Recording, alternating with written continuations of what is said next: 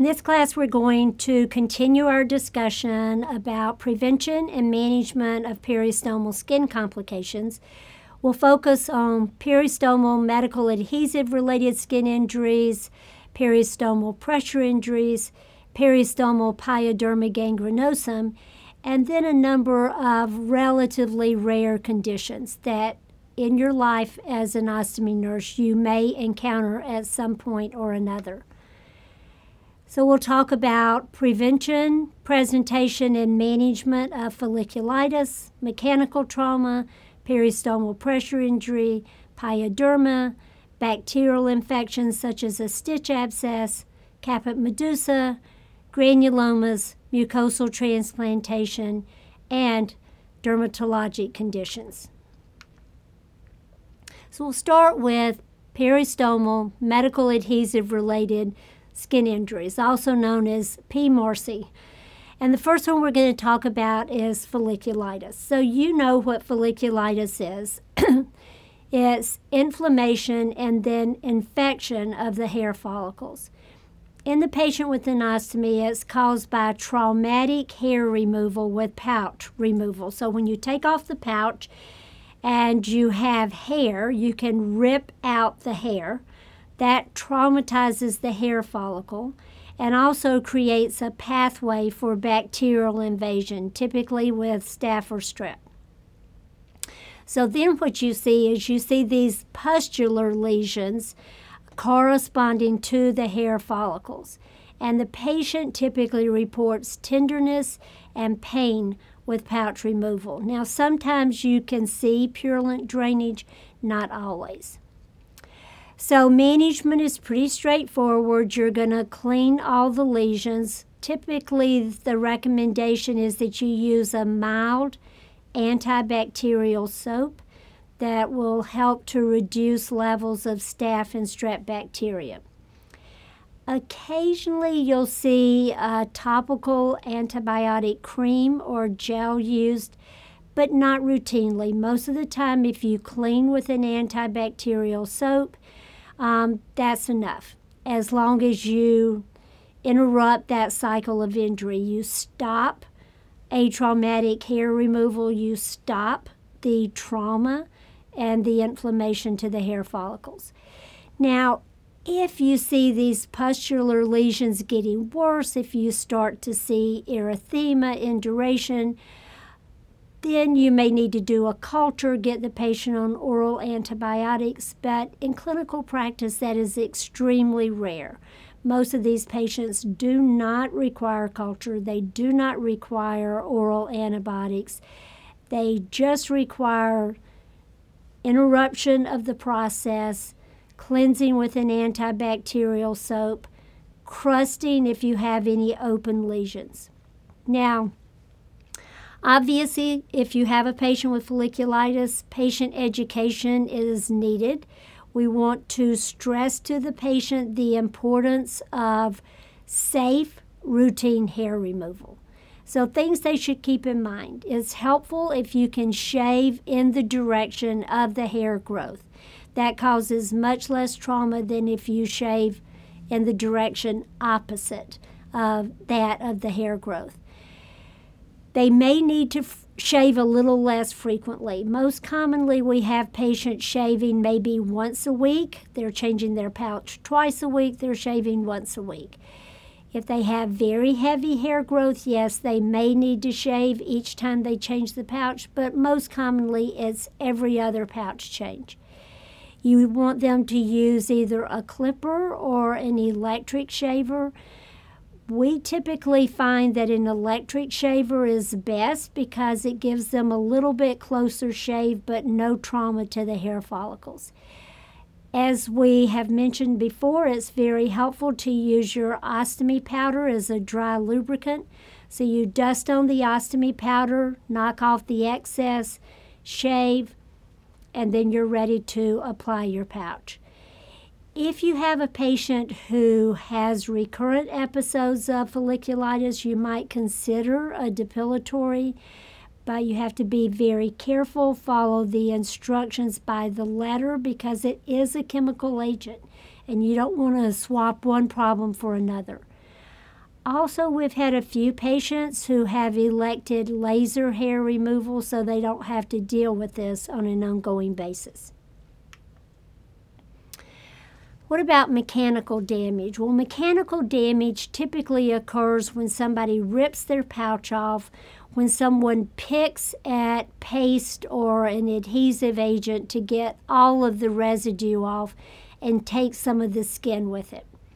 You can also sometimes see mechanical trauma when you have a lot of abdominal distension postoperatively. So when you have a lot of abdominal distension, you can get a lot of shear at the border of your pouch, just like we sometimes get tape blisters. You can get blistering around the outside edge of your ostomy pouching system. Contributing factors, who's at risk? Anyone with fragile skin. So your older patients, any patient who's on steroids, any patients who's malnourished.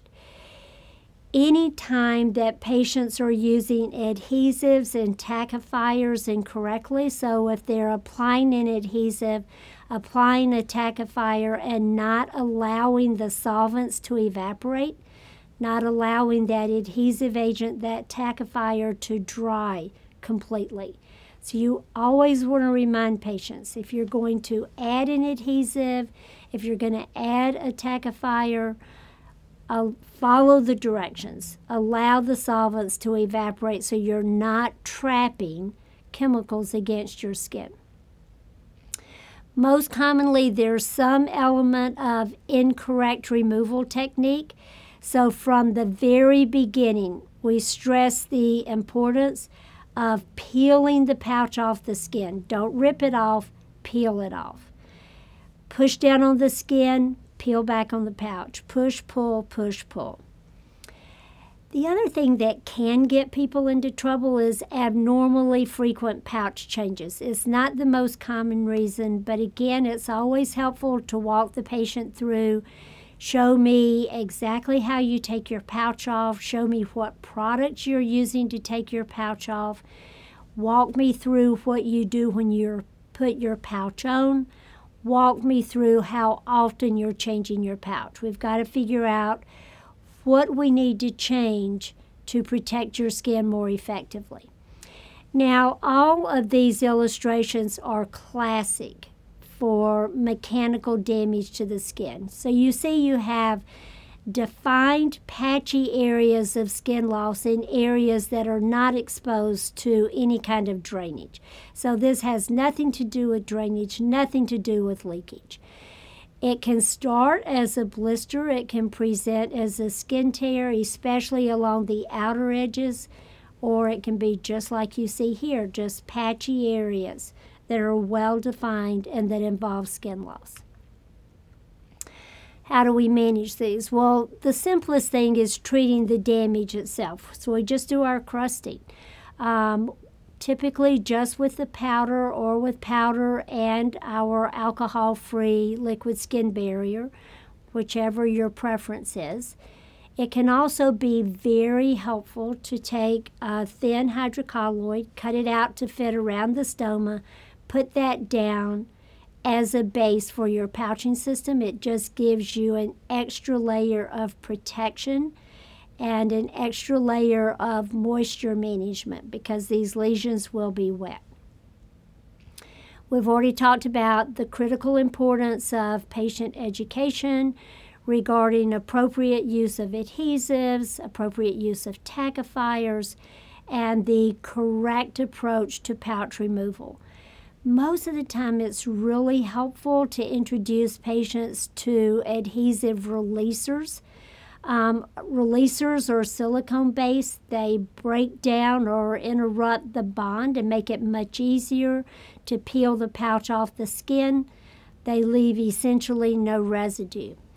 Removers contain solvents. They have to be then washed away from the skin. So if you're using an adhesive releaser, then you can just use your standard cleansing approach. If you're using an adhesive remover, you want to be very careful to thoroughly clean the skin, to thoroughly remove that chemical agent. Now we're going to talk about peristomal pressure injuries. These are not common, but we do occasionally see them. So these are, by definition, lesions caused by pressure in the peristomal area. They're almost always full thickness. They most commonly occur in patients who have peristomal hernias. So when you have a peristomal hernia, you have loops of bowel out in the soft tissue, creating abnormal pressure against the abdominal wall. And then if you use a pouching system with a rigid component like firm convexity, you're trapping the abdominal wall between high pressures internally and high pressures externally, and that's what causes the pressure injury. The clinical presentation is pretty clear-cut. You have an isolated, very well-defined area of tissue loss over the area of the hernia. And typically it corresponds to the area of convexity, to the firm area of the pouching system.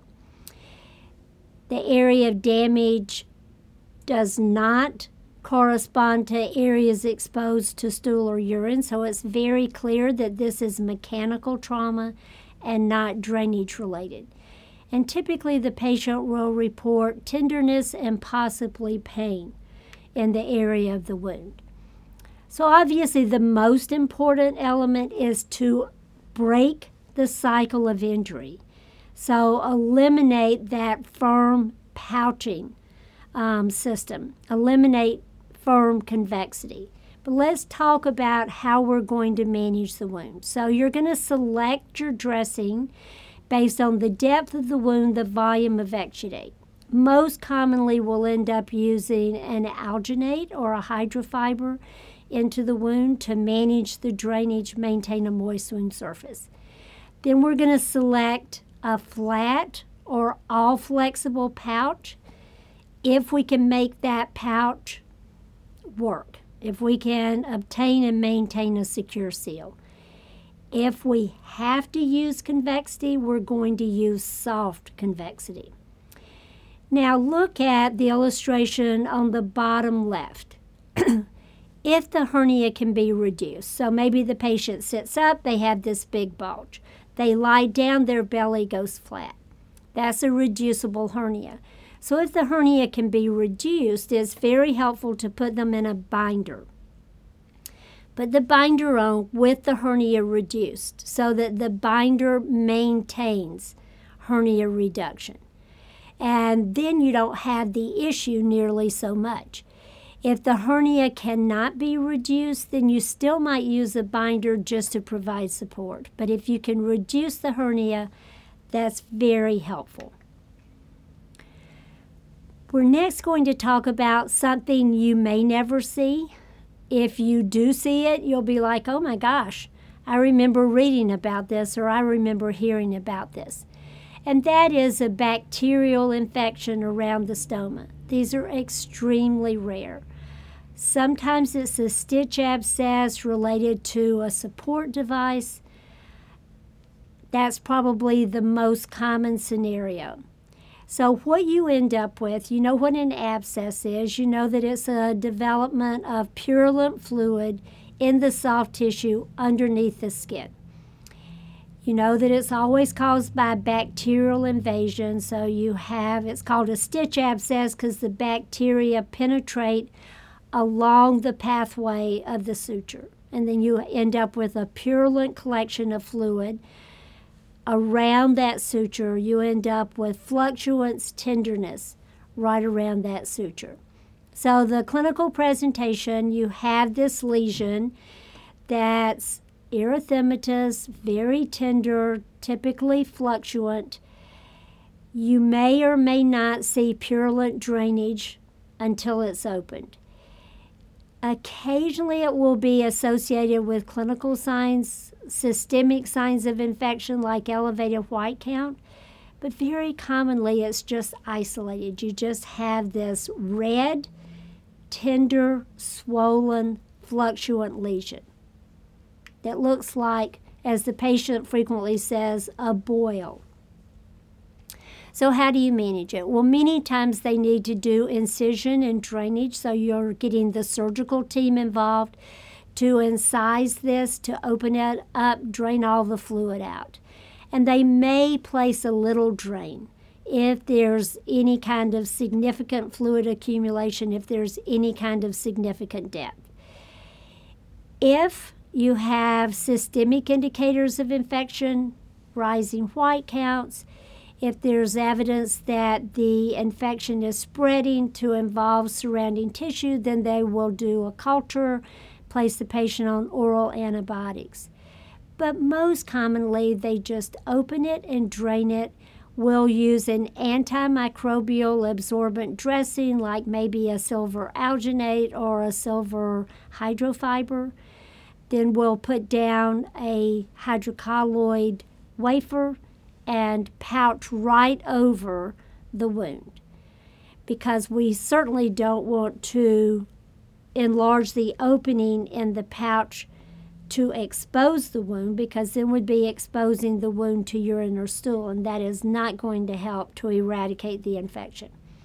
So you're going to get the site drained by the surgical team if necessary, put in your antimicrobial dressing, cover with a hydrocolloid, cover with a pouch, and you're going to change your pouch and your dressing every 1 to 2 days until the wound is healed. A more common lesion is peristomal pyoderma gangrenosum. This is a very difficult condition to manage because it's so painful for the patient. Pouch changes are so painful for the patient. So you think, well, what is this? What is PPG, peristomal pyoderma gangrenosum? It's an autoimmune neutrophilic dermatosis that causes painful ulcers around the stoma. Now, pyoderma lesions can actually occur anywhere. They're most common on the lower extremities. They can occur on the abdominal wall. Occasionally they occur on the scalp. They can occur literally anywhere. But in a patient with a stoma, it's not uncommon to see peristomal pyoderma gangrenosum. Much more common among individuals who have known autoimmune disorders such as inflammatory bowel disease or rheumatoid arthritis. But some patients, up to 50%, have no known associated autoimmune conditions, and that is known as idiopathic peristomal pyoderma gangrenosum. So here's the clinical presentation. You can have a solitary lesion or you can have multiple lesions. So you can see kind of the range of clinical presentations on these slides. But you can see that frequently this results in full thickness wounds. It can cause partial thickness, but much more commonly you'll see full thickness wounds. Probably the hallmark of pyoderma lesions is the level of pain associated with these wounds. They are acutely painful. If someone calls me and says, I think my patient has pyoderma, one of my first questions will be, is the wound acutely painful? If they say, no, not really, I'm thinking it's probably not pyoderma, because severe pain literally is a hallmark of pyoderma gangrenosum. Typically, you'll see purulent drainage. Almost always, you'll see dermal destruction with extension into the subcu tissue. That means with healing, you get scar tissue, and many times when you're caring for a patient with peristomal pyoderma, you'll see scar tissue. You'll see that they've had previous lesions. Also, many times the borders will be irregular and purplish in color, to the point that purple edges are another kind of hallmark finding when you have pyoderma. But I will tell you that the edges are not always purple. So you always have these irregular edges. You always have dermal destruction. Most of the time you have extension into the subcu. And almost always they're acutely painful. But that purple discoloration is sometimes present, sometimes not. Now I want you to look at the last bullet point. Many times pyoderma lesions demonstrate a phenomenon known as pathergy. And pathergy means that minor trauma causes a major flare-up of the underlying process. And trauma can be as minor as pouch removal, especially if we're not using releasers or removers. So even pouch removal can make the condition worse. So we have to be very careful in managing these wounds in these patients. So obviously this is a very difficult condition. We want to diagnose it correctly. How do we do that? There is no specific diagnostic test for pyoderma. It's essentially a diagnosis of exclusion, but a biopsy is extremely helpful. Almost always we have dermatology involved. Almost always they'll do a biopsy.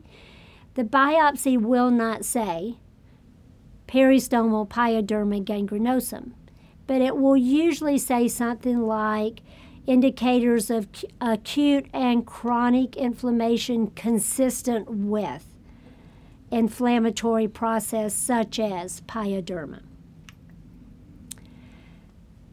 Management is critical for these patients. We want to get these lesions resolved as quickly as possible, and we absolutely need to focus on pain management. So think about oral analgesics. If they're having around-the-clock pain, they need around-the-clock analgesics.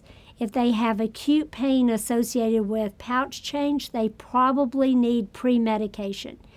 They might also benefit from lidoderm patches, so you know those are sustained release lidocaine patches that can be placed adjacent to the stoma, adjacent to the wounds.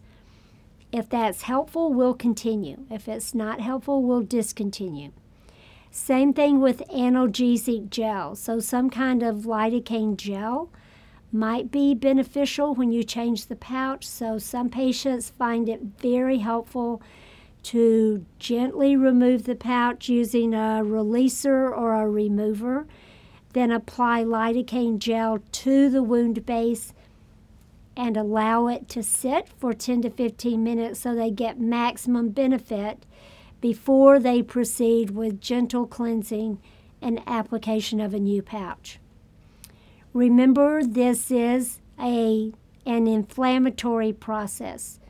So we need to be managing these patients with anti-inflammatory agents. We cannot do effective management by ourselves. We need dermatology involved because these patients almost always require systemic anti-inflammatory agents. Most commonly steroids like a steroid dose pack or biologic agents. More and more I see people using the biologic agents to treat peristomal pyoderma. Also, sometimes they'll use dapsone or doxycycline because of their anti-inflammatory effects.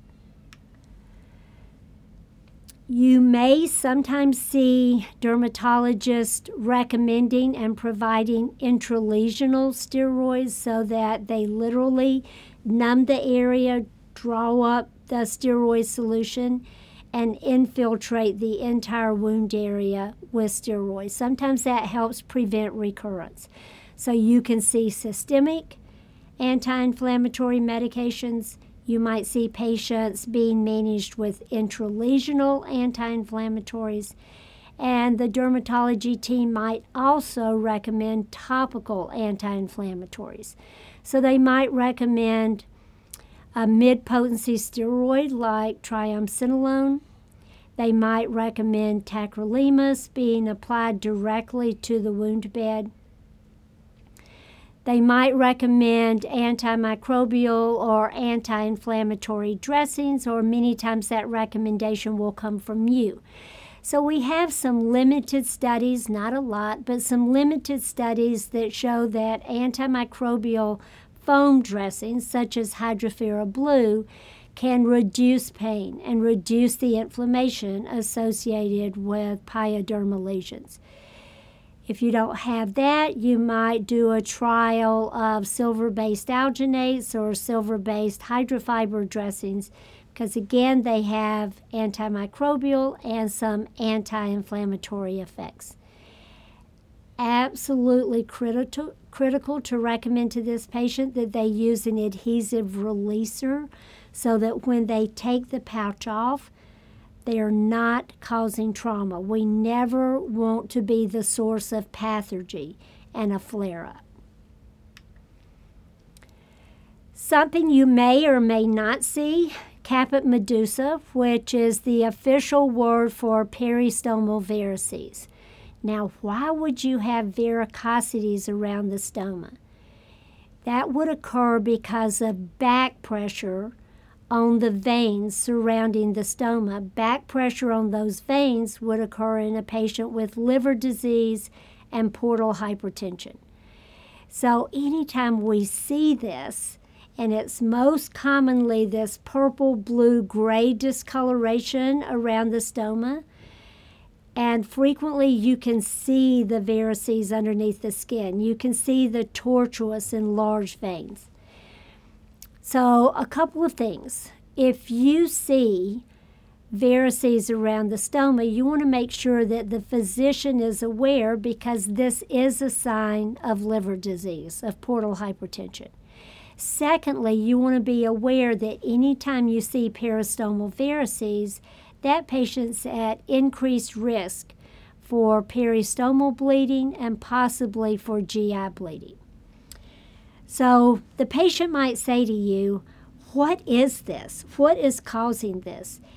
And if you say to them, does it hurt? They'll say no. Does it itch? No. Does it interfere with your pouch seal? No. But it looks weird and I don't know what's causing it.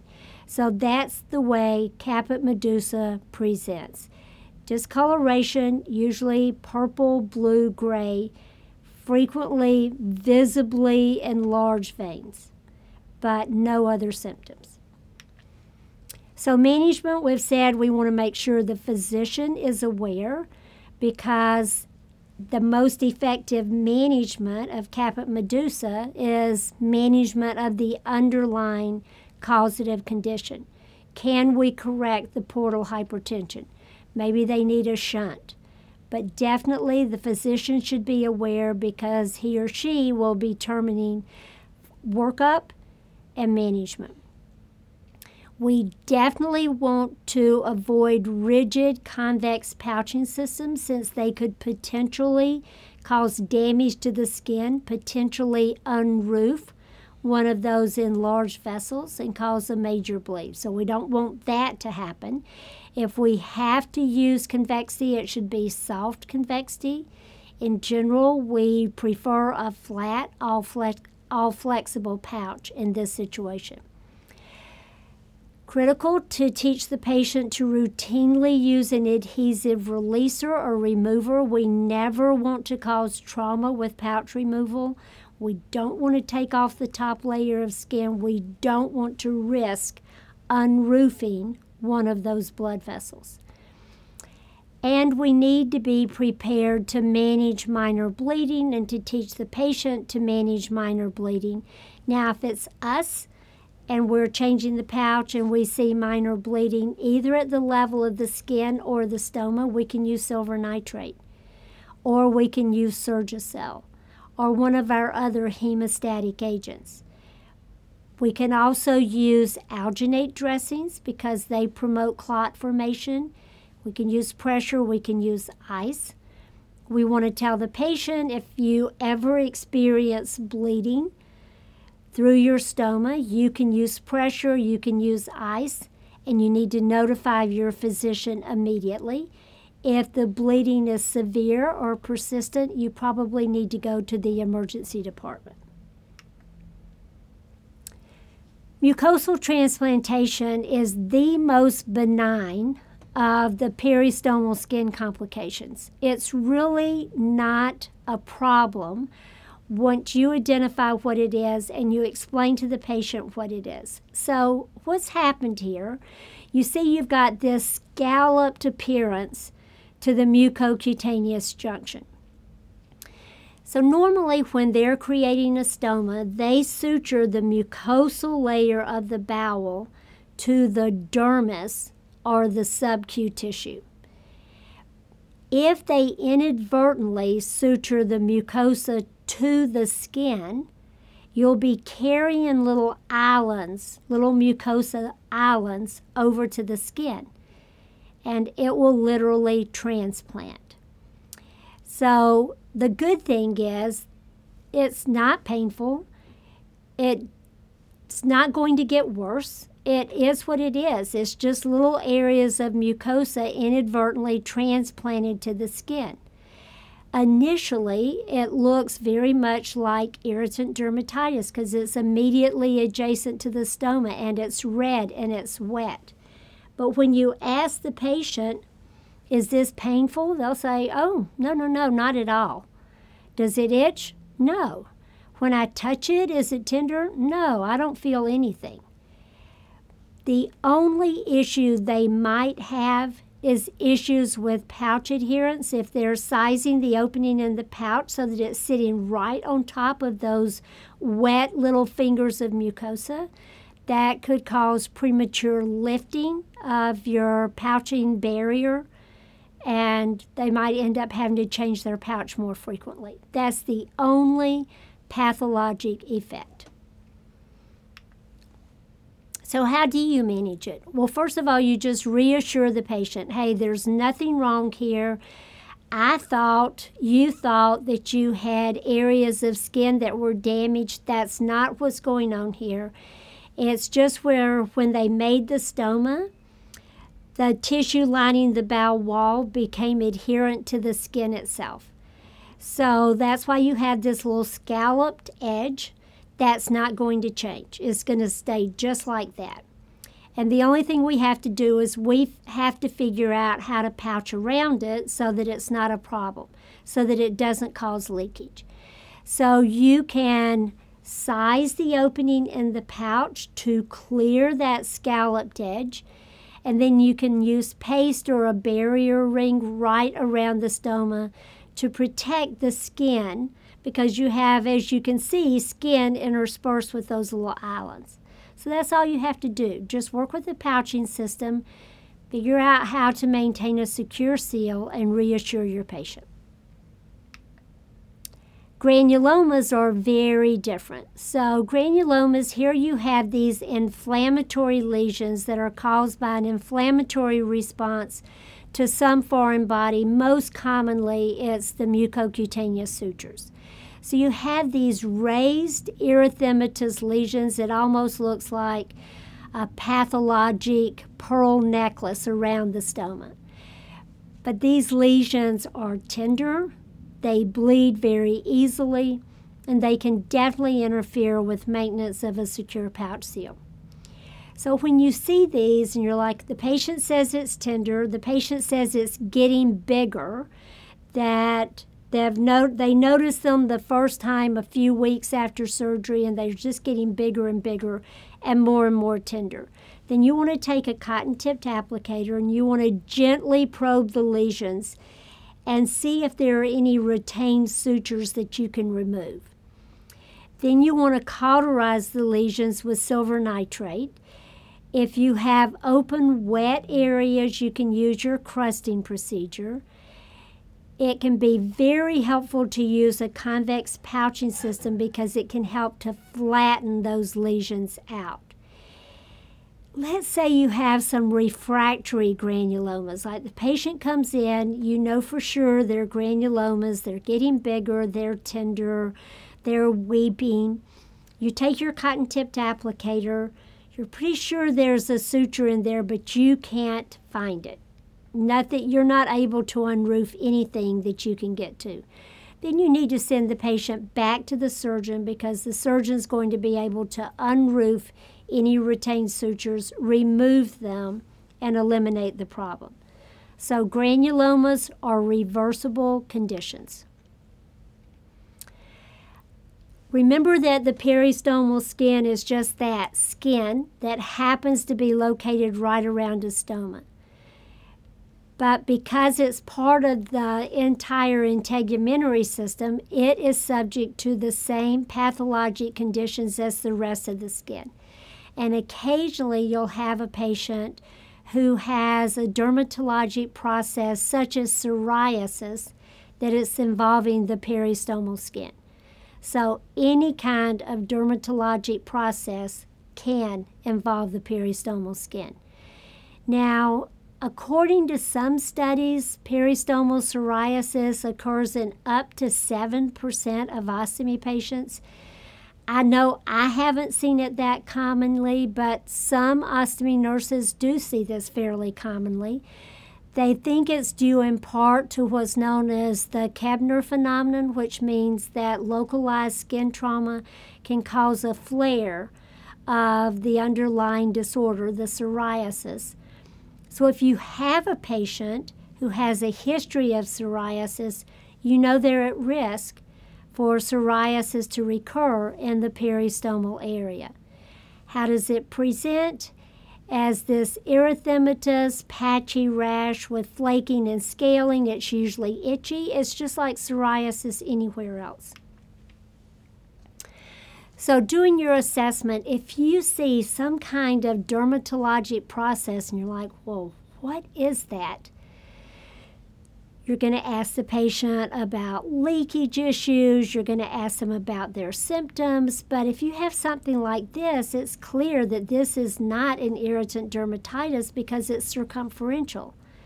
And probably in looking at the back of the removed pouch, you would not see any evidence of leakage, of undermining. And then you'd be talking to the patient and be like, is this painful? Well, no, it's more itchy than anything else. Very, very itchy. And you see other indicators that this isn't one of your classic peristomal complications. You have this flaking, but no blistering. It doesn't really match any area of the pouching system. It's everywhere. It's not just under the tape, not just under the hydrocolloid barrier. So it's like, I don't think it's a sensitivity reaction. It's clearly not yeast dermatitis. It's not maceration. It's not irritant dermatitis. I wonder if it's a dermatologic process. So you would say to the patient, do you have any other dermatologic conditions? Have you ever had anything like psoriasis? And if they say yes, you're like, okay, well, that might be what's going on here. You're going to involve dermatology. Either way, you either want to confirm what you suspect or you want dermatology involved in providing a differential diagnosis and establishing a management plan. So many times they'll recommend topical steroids in gel form, in spray form, in cream form, never any ointments, because ointments, of course, would prevent a secure pouch seal. We know that if this is psoriasis, we want to prevent that Kebner phenomenon, that flare in response to trauma. So we want to give them the best pouching system possible. We want to make sure they routinely use adhesive releasers or adhesive removers, and that they use very gentle technique in removing their pouch. And remember, they may benefit from infused barriers to keep the peristomal skin as healthy as possible. So your dermatologist is your go-to person. If you see something and you're like, I don't know what this is, if you see something and you're thinking, well, maybe it's psoriasis because she has a history of that, but I'm not positive, and I'm certainly not positive regarding the best way to manage. If you're pretty sure you know what's going on, but the patient fails to respond to your management plan, any of those situations mandate referral to dermatology. And then you're going to work together. And one critical piece of input from you to the dermatologist is, if we're using topical agents, they need to be gel-based or they need to be cream-based. we cannot use ointments because a lot of your dermatologic medications are ointment-based, and they will obviously interfere with pouch adhesion. So in summary, there's lots of things that can go wrong with the peristomal skin. We talked about moisture-associated skin damage in a previous class. In this class, we talked about folliculitis and mechanical damage, types of PMARSI, medical adhesive-related skin injury. We talked about the unlikely but possible development of a peristomal pressure injury, more likely when the patient has a peristomal hernia and we're using a pouching system with rigid components. We talked about bacterial infections, again, uncommon but possible. And then we talked about dermatologic conditions like peristomal pyoderma, caput medusa, mucosal transplantation, granulomas, and psoriasis. And we emphasize that anytime we're stuck in managing peristomal skin complication, the dermatologist is our go-to referral. So I think that's it for this class. Thank you very much.